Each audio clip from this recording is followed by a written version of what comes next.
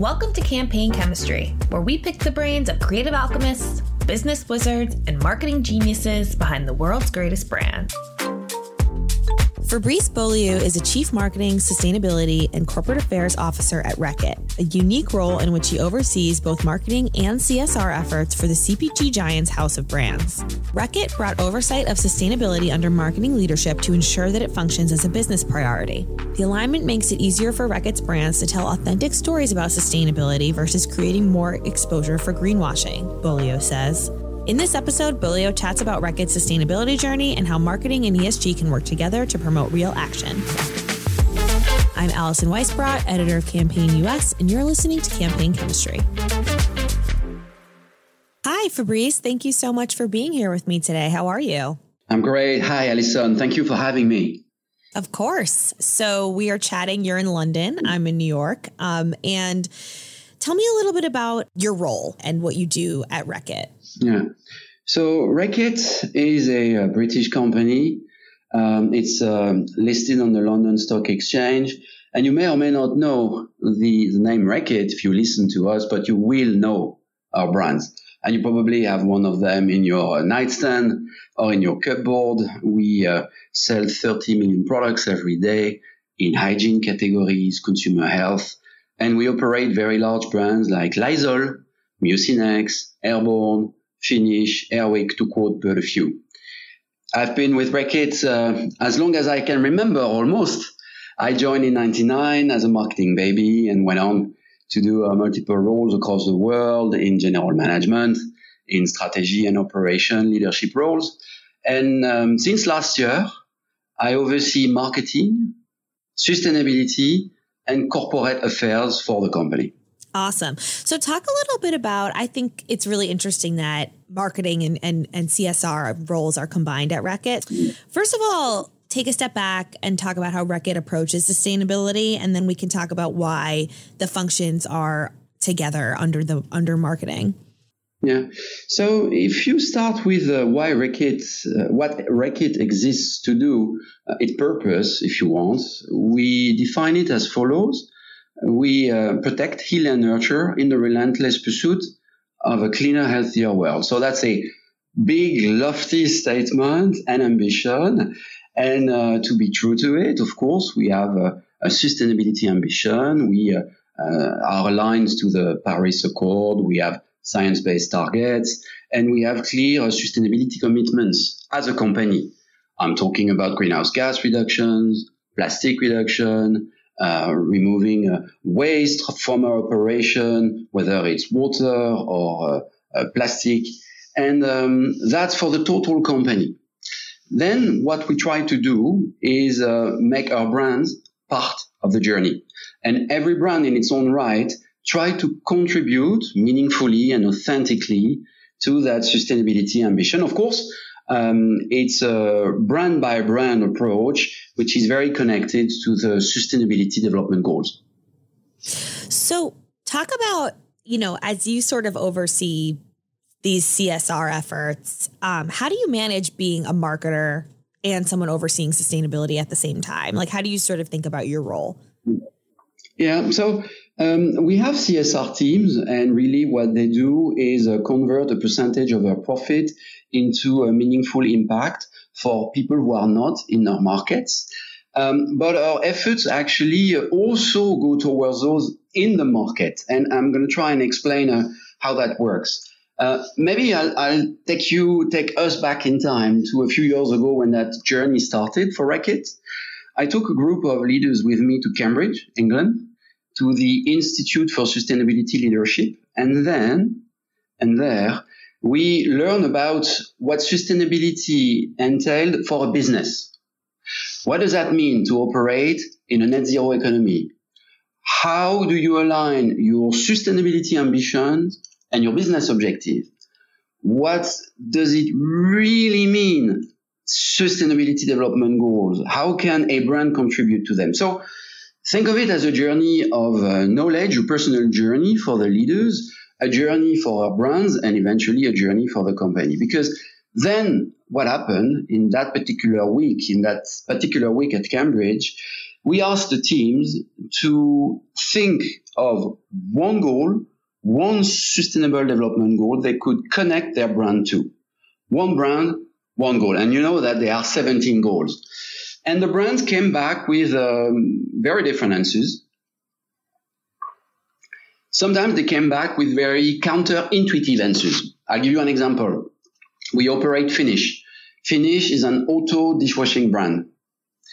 The Finish team came back and said, for us, it should be SDG 6, water and sanitation. And that connection created a very different journey for the brand. And maybe I should explain concretely what that connection meant and implied for our teams and for our consumers. Do you have a dishwasher, Alison? I do. All right. I couldn't live without it. So as is true for many people. So imagine that this dishwasher is full and you press the button and it starts running. How many liters of water do you think this is going to require? Oh, gosh. I'm not good at guessing these types of things, but a lot. It's actually 10 liters, a little bit more than 2 gallons. So it is a lot maybe, but very often people think it's going to be more. The machine is this big box and you think it's going to be very high in terms of consuming water, but it isn't, because it's the same water, which is always cleaned and filtered and reused. Now imagine that the same load of dirty dishes you have, unfortunately, to clean in the sink under the tap. How much water do you think it's going to take? Less or more? It's more. I know this for a fact because I make this argument to my partner all the time who refuses to use the dishwasher. So good for you. Good on you. So yes, it's more, and it's actually much, much more. That's the aha moments that many people have when they hear the fact. If the machine requires 2, by hand, it's going to require 10 times more, minimum. And what a lot of people do is they mix. They do a bit of both. They will clean a few plates in the sink under the tap, and then once they're almost clean, they'll place them in the dishwasher. That wastes a lot of precious water. So once you understand that, as our teams did, and that conversation was a lot driven by our scientific team, you realize that the brand can actually do something about it. And we started this global campaign called Skip the Rinse. Skip the rinse. We actually started by making our product better. People will rinse plates off for a reason, so you have to give them a better clean. So we improved our technology, we changed the product, simply put, and then we started a global campaign giving the facts that we've just discussed and encouraging people to change, if they want, this daily habit of rinsing the dishes. Skip the rinse is what we asked them to do. And that is really a story of better business. It saves a lot of water. In some countries, we actually collect the water bills. We know how much water we save. And if you take a better product, you'll premiumize a little bit your purchase. And if you skip the rinse, you'll use the machine a little bit more. So it's a win-win-win because the category grows. The brand, of course, benefits from doing this activity. And a lot of water gets saved, and we all know how precious it is becoming. Right. Yeah, no, it's super. I really like this example because it sort of shows the intersection between doing something that's good for the environment and talking about it, right? And I think a lot of times brands get sort of tripped up on that. Like, what should we talk about when it comes to sustainability? Are we going to get called out for greenwashing? What advice do you sort of have for marketers who are trying to talk more about their sustainable actions, but are afraid of getting called out? In my experience, authenticity is the key. Let's go back to our example. Finish is in the business of cleaning the dishes. But what the brand does is it goes a little bit beyond the purchase. It goes towards product usage, and it inspires people to change a daily behavior meaningfully. So that's authentic because it's about what the brand did in the first place. The brand just uses its voice to impact meaningfully society and, in this case, environment. So approaching sustainability strategically, embedding it at the heart of the brand playbook through product and through programs of impact really helps to stay authentic. In my experience, the other key thing is partnerships. To find partners that will go along with you in the journey is essential. And in my experience, in the experience of Reckitt, to work with NGOs is a big unlock. They bring complementary expertise. They will look at that space differently with their own knowledge and experience. They will also hold a mirror to us. They will be that powerful, critical friend that can be so useful. So it's a journey that's, it is about progress rather than perfection. And to approach it strategically and with the right partnerships, I think can go a long way to helping brands impact meaningfully and authentically. Well, like you said, it's a journey, right? So like, where do you start? I guess you've been on this journey for a while. If you're a brand just looking to start, like where do you sort of begin? In our experience, what really helps is to get facts about the topic of sustainability and even more about the topic of sustainability and business. So when we went to Cambridge as a group of leaders to learn more about sustainability and business, it changed our perspective. It changed our perspective on how this was also a field of opportunities. Of course, sustainability is how you future-proof your business. There's an element of risk to manage, but there is also so many opportunities for brands to embrace. Put simply, people want brands to become more sustainable. It's true across generations. It's true across geographies. It may take different dimensions here or there, but it's there. And what people want from brands is more sustainable products. That's innovation. And they want brands to step up and contribute to society, community meaningfully. And they accept that these programs of positive impact can become what the brand talks about. So you have innovation, you have communication. These are two main drivers of growth for brands, and they are coming at the heart of the sustainability conversation, just like sustainability is coming at the heart of the brand agenda. So how do you deal with backlash, right, to sustainability communications? Obviously, like, you know, it's great that Reckitt is doing all these programs to get people to stop rinsing their dishes and like change their daily habits. But obviously the products, like, as a consumer product brand, there's a lot of waste associated with that, right? So how do you kind of balance that sort of conundrum, I guess? Well, let's go back to, not just people and consumers, but also a lot of stakeholders want. They want products to become more sustainable. So what are we talking about here? Greener chemistry, less plastic, and lower carbon footprint. So how do you get started on that journey?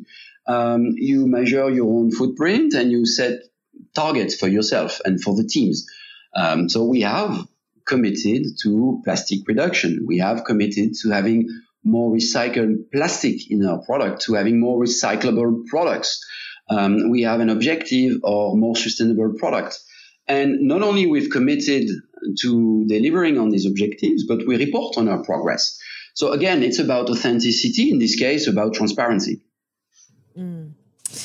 So I guess in terms of the relationship between sustainability and marketing, like, what does that do in terms of like Reckitt's approach to marketing? Does it put more of an ESG focus in the messages you tell, or do you sort of have a specific area of the budget you reserve for that? Like, how does having marketing and ESG ladder up to the same person impact both functions? Yeah. So we are moving toward an era of marketing and sustainability, profit and purpose, growth and sustainability. And the way it works will be different for brands. Of course, if you sell ice cream, it's not going to be the same as if you sell soap. For some of our brands at Reckitt, there's a focus on what we can do to contribute to environment. For other brands, there's a focus on what we can do to contribute more to the S in ESG. And I'll give you another example. It's a British example with a brand Nurofen. It's a very large analgesics brand in Europe. And that brand has identified a gap between genders around pain. In the UK, women are in pain more severely, more frequently than men. And yet, over 1 in 2 feels that their pain has been ignored or has been dismissed because of their gender. And when you listen to their experiences, it's rather shocking how some of them explain that their pain has been labeled as mental health, for instance. So the Nurofen teams want to do something about it. And what they have launched is a program called See My Pain. What they want to do is make women's pain more visible. And they want to increase, if you will, the quality of conversation around pain. And eventually what they aspire to do is to help close the gender pain gap. So for that, they've launched very concrete commitments. They've introduced a gender pain index report.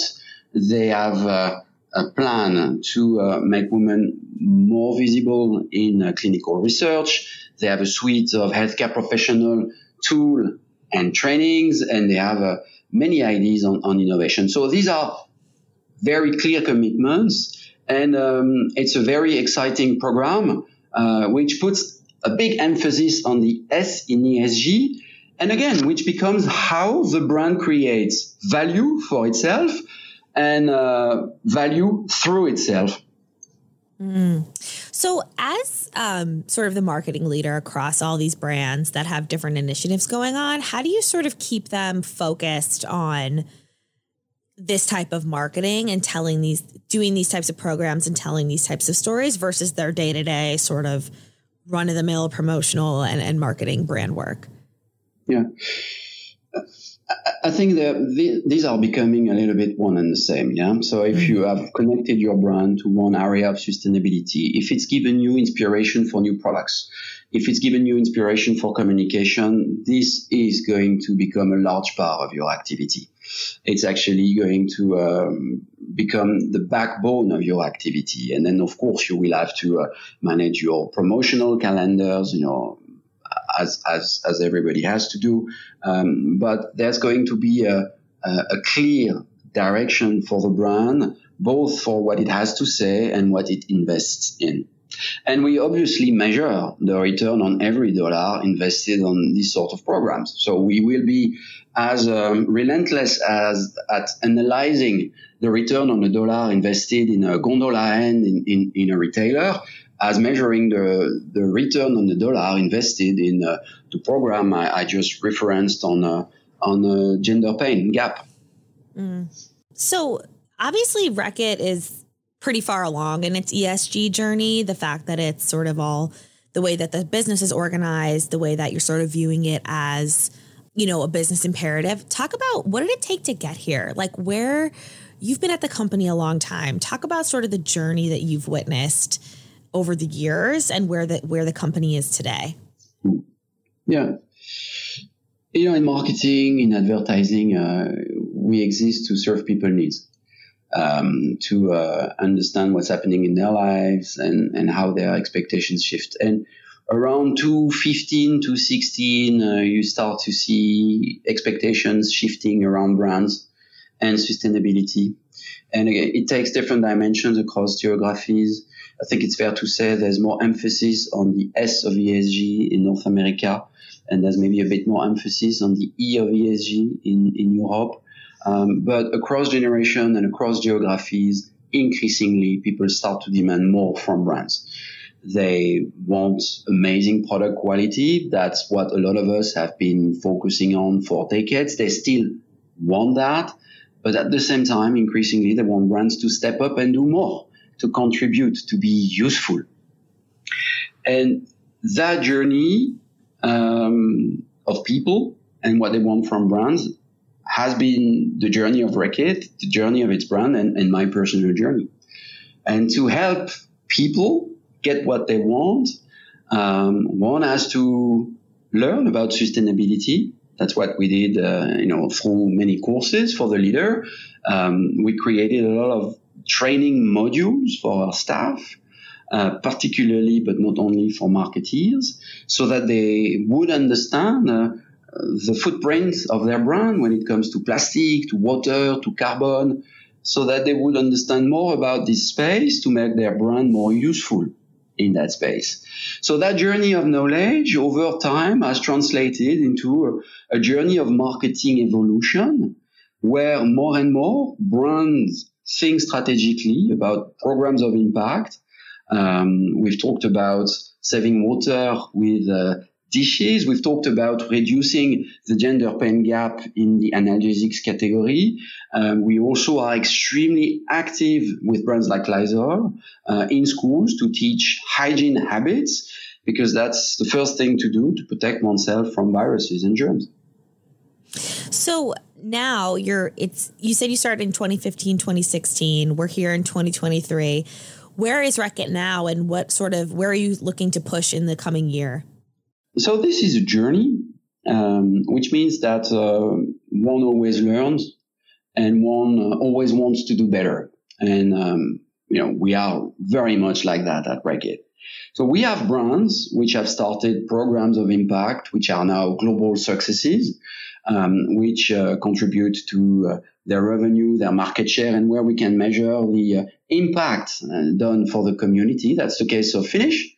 In a country like Turkey, where we started 4 years ago, programs to skip the rinse, we are able to measure the impact on category growth as well as water saved in the same year. Mm-hmm. So we've reached that level where we know the program works for our business, beyond our business, and we are capable to measure that impact and iterate, make the product even better. Some brands are starting that journey. So in the UK, on Nurofen, we have started that journey of elevating the conversation around gender and pain in society. It will be a multi-year journey, but it will be a journey of progress for the brand and beyond. And some other brands are still figuring it out, and that's okay. There's only one rule: to be authentic and to never push the envelope. So how do you so obviously the business at Reckitt, the business leaders have bought into the fact that ESG and sustainability are good for business, and you're proving that out. How can you get that message across to other business leaders who maybe see this as an extra cost or something that isn't actually going to drive business for them in the future? I think your podcast is a wonderful place to do that. So that's one. There are also platforms which are very vocal about it. Think about the WFA, for instance, the World Federation of Advertisers. It created the Planet Pledge a couple of years ago. It's a pledge which is for brand owners, and it gives a framework of action for marketeers who wants to embrace that sustainability journey. So every company can look up the pledge, subscribe to it, and get its team into that journey. And then you get scale, you get a ripple effect across industry. So I guess, you mentioned things like the WFA. Obviously, the advertising industry has sort of rallied around ESG in multiple different ways. Like you said, North America has been a little bit more focused on the social stuff, but we're sort of waking up to the sustainability. We have AdNet Zero just launched in the US. How would you rate the industry's progress in addressing sustainability issues? And what would you like to see in terms of action? I think the industry is very serious about making progress, and you see initiatives multiplying. You talked about the WFA ones, the AdNet Zero ones. We are part of both. So there's really this intent to make advertising and marketing even more a force for good. The impact that we can have is first on ourselves. So all of us have to be able to measure and reduce our carbon emissions, but we also have brands. We have brands with a big voice, and we can put that voice to the service of meaningful behavior change. Mm. And a lot of the work we do at Reckitt aims to do that, to give facts, a reason to millions of people to do something daily which is useful to the collective. And brands and marketeers are uniquely placed to do that at scale. I really believe in that. And how do your agencies help you as you talk about your sustainability work? Is that something you do more internally just because you're closer to the data and the impact, or do your agencies help you on this journey? Our agencies help us massively. And now is the time to give a huge shout out to McCann and Havas, who are two of our closest partners. Because if you want to get people into the journey of sustainability, you need to leverage creativity. We can't do it on our own. We know what we can do around products. We know what programs of impact make sense for our brands. But we need to cut through. We need to get people interested about them. And we need to leverage creativity, and no one is better placed than our partners like Havas and McCann to do that with our brands globally. So, what can we expect from Reckitt this year in terms of sustainability? Like, what are you most excited about? What programs and projects that your brands are working on are you most sort of looking forward to getting out into the world this year? So there's many to mention. I'll give you a couple of examples. We are very, very active in schools with Lysol, and we are very active in schools with Dettol outside of North America. And both brands' ambition to do the same, which is to equip kids in school with the right reflexes when it comes to hygiene habits, for instance, hand washing. And here we are really on a journey of scaling up our efforts. In 2020, we impacted 15 million kids globally. In 2021, 150 million. So we want to continue on that trajectory because hygiene is really the foundation of health. And both Dettol and Lysol are perfectly placed to create a huge impact in the world around that. Awesome. Well, Fabrice, I'm excited to see what you guys have in the pipeline. Thank you so much for joining me on the podcast today. It's been an absolute pleasure. Thanks for having me, Alison. That's all the time we have for this week. Thanks for listening, and we'll see you next week. If you like what you heard, please subscribe to Campaign Chemistry on Spotify, Apple, or wherever you get your podcasts.